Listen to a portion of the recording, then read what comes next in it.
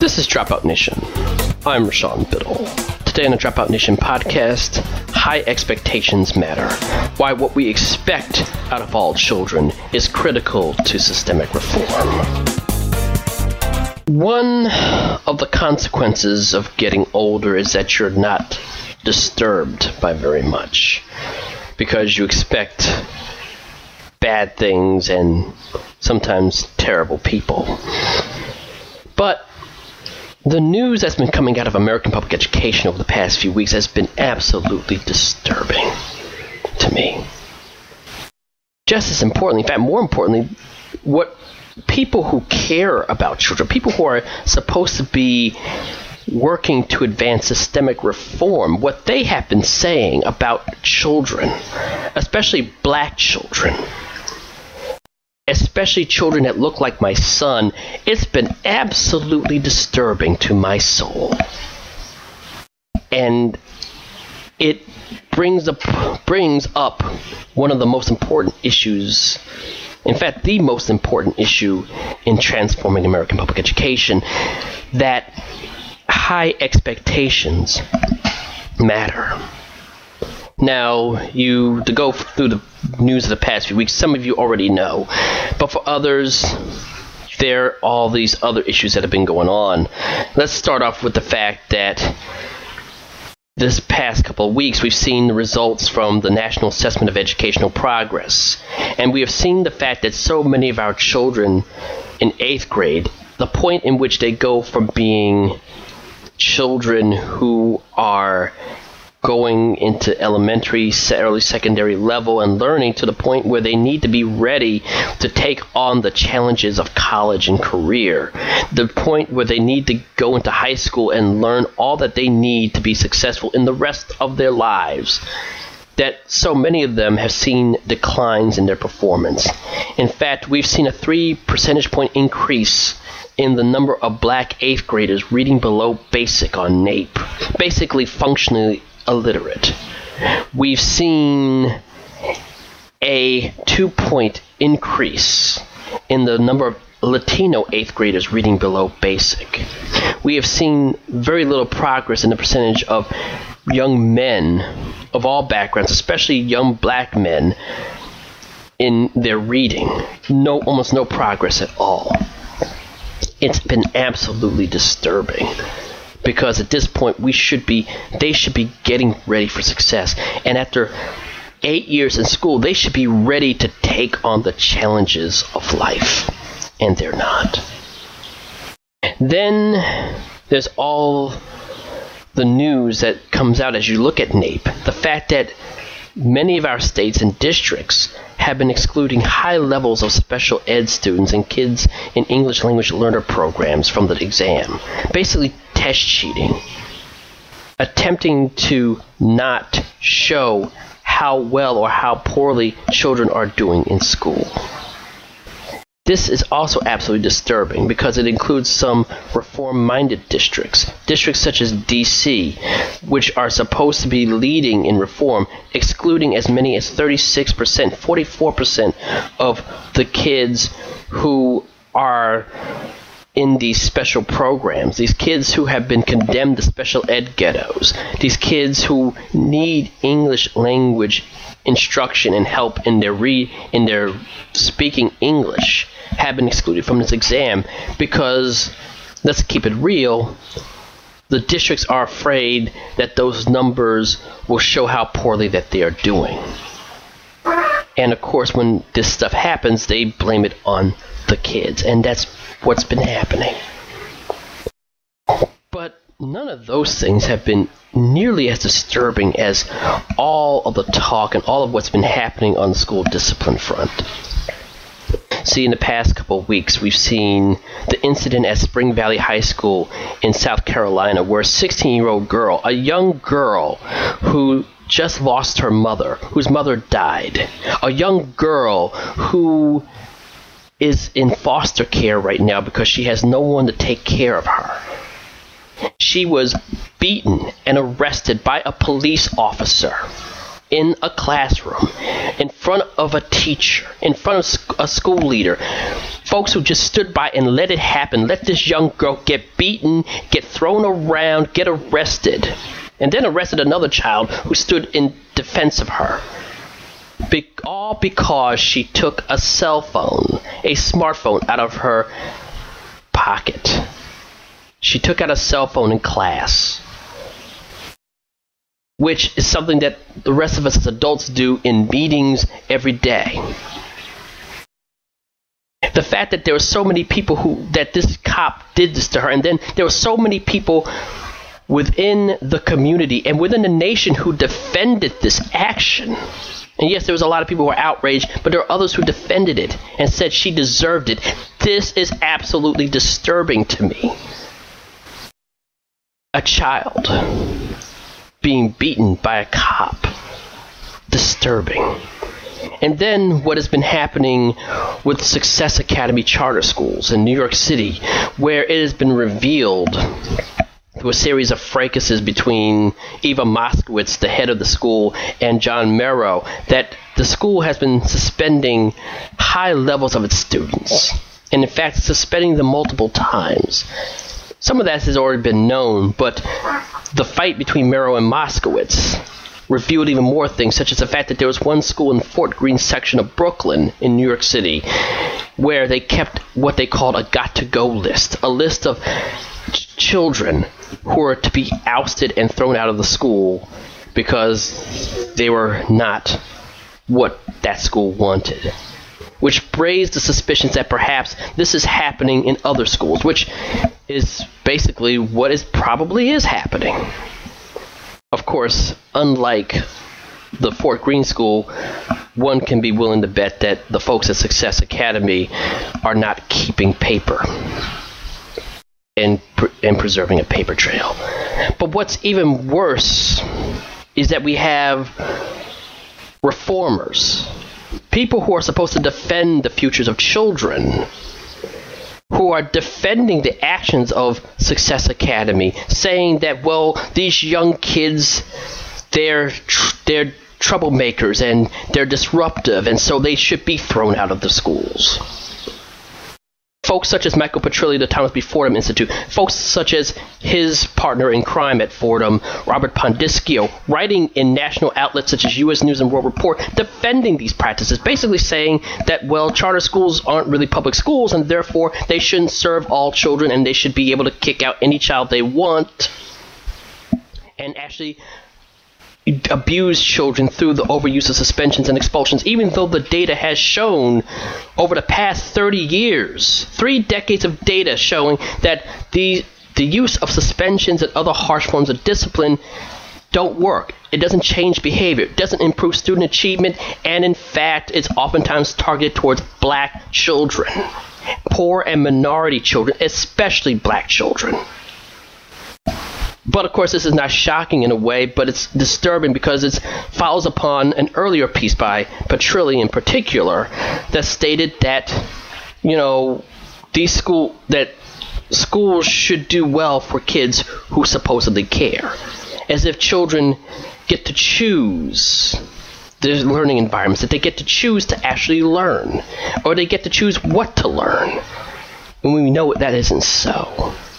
And the fact that there are other reformers out there, reformers who I consider to be colleagues, reformers who I consider to admire, who are either being equivocal on this issue or actively defending Moskowitz and defending this approach, this barbaric approach to actually helping children learn, it's disturbing to me.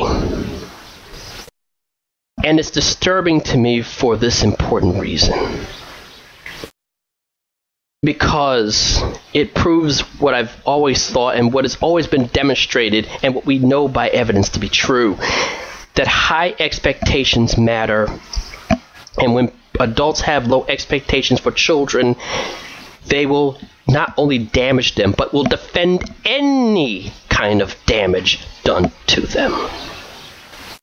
But you ask the question, why do high expectations matter? Of course, this is a constant Dropout Nation subject, and we've given previous reasons earlier on. But here are 3 more reasons why high expectations matter. The first reason why high expectations matter is because it dictates intentional actions towards children. High expectations dictate intentional actions. When you see a child learning, when you see a kid who's been struggling in school, they go from being struggling readers to actually reading at proficient and advanced levels. When you see a child become a musical prodigy at age 7, it's not because of some genetic destiny. It isn't because of just happenstance. It is because the adults around that child are intentionally working with the child to get them to the levels of success. This is clear in a study that was done last year by Maria Blanton of the Technical Education Research Centers in studying an operation called Project LEAP. What they showed is that children in the early grades can master algebraic concepts if they're provided a regimen of intensive curricula and instruction that focuses on kids learning how to do such aspects of algebra as identifying variables that represent an unknown quantity. The point being is this: when you intentionally teach children what they need to learn, they will learn.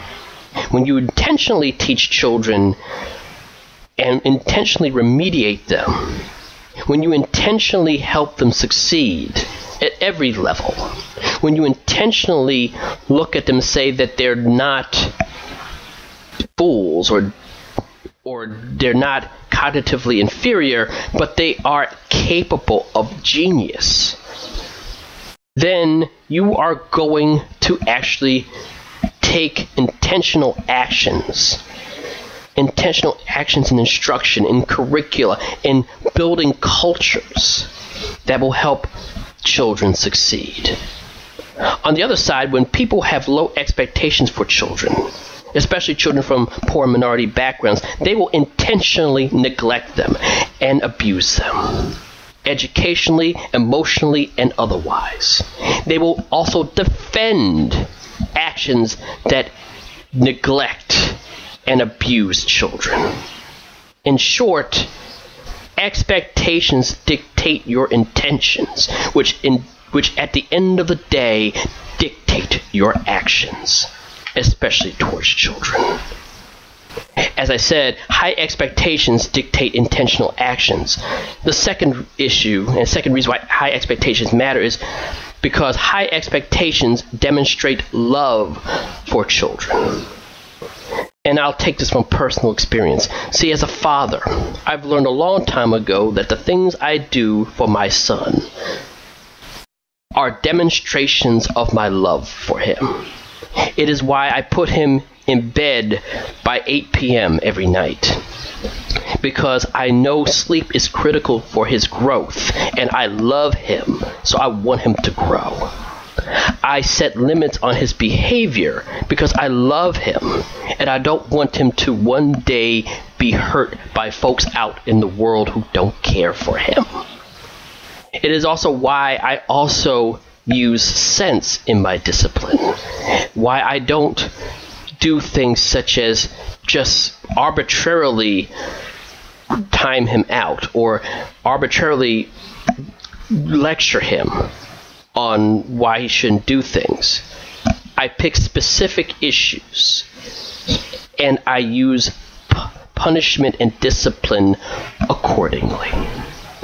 Well, this is the point. When you love a child, you set high expectations for that child. When you love a child, you do everything you can to help him grow. When you love a child, you use proper discipline at proper times. When you love a child, you have expectations for them, and most importantly of all, you expect great things for them because you love them, and therefore you want to protect them and you want them to grow. On the other side, when you don't love children, you have low expectations for them. When you don't love children, you will over-suspend them.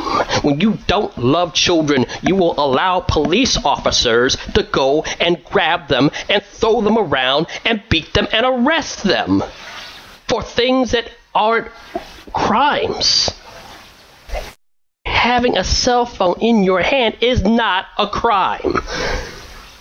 And those who defend that's a problem. A child saying just being disrupted, that's not a crime. And when you defend those school leaders and teachers who do damage to our children through overuse of suspensions and expulsions, when you defend those school leaders and teachers who do not provide children with high quality education and high quality instruction and high quality curricula, you are basically saying that you don't love children. And yes, I'm going to say, folks, that a good number of folks out there who have been defending some of these actions, who have been excluding children from exams, they don't love children. If they did, they would have high expectations for them and wouldn't do what they have done. So, of course, high expectations dictate intentional actions. High expectations demonstrate love for children. And finally, high expectations delineate where you stand for children and people and communities that they come from. See, when you have high expectations for our children, when you have high expectations for black children, for Latino children, for Asian children, for white children, you are saying that you love and you are standing for the communities from which they come from. You are standing for their parents. You are standing for their communities, that you will defend and fight for them. When you say, I expect all children to read at proficient and advanced levels, and I will do everything I can to help them. When you demonstrate your love for children, you're saying that I love their parents, I love their communities, that I will do what's best for them. Unfortunately, we have a whole bunch of people who, through their low expectations for our children, have delineated, have made clear where they stand for certain people. And I'm blunt when I say this. Some of my reform allies, for all they do, some of them don't really like black children. And that means they don't like black people. And that means they don't like me, which is a problem, because I am black. And when they don't like Latino children, they don't love Latino children, they don't love Latino people, and they will not do right by Latino communities either. It is a very clear thing. Where you stand in terms of high expectations for our children show where you stand for the communities from which they come. And so when you have high expectations for all children, you are showing that you have concern and care and are willing to fight for the human rights, the equal rights, the constitutional rights for their parents and their communities. So yes, we should be disturbed by folks who have low expectations for our children. We should be disturbed by their demonstration of their low expectations. We should be angry at what they do, and we should call them out, whether they're our allies or our opponents. Because at the end of the day, if they don't have high expectations for our children, they're not worth anything in building brighter futures for them. Listen to the Dropout Nation podcast every Sunday. Also, read Dropout Nation every day for your news and commentary on the reform of American public education, and read my columns in The American Spectator and elsewhere. This is Dropout Nation. I'm Rashawn Biddle. You have a great night.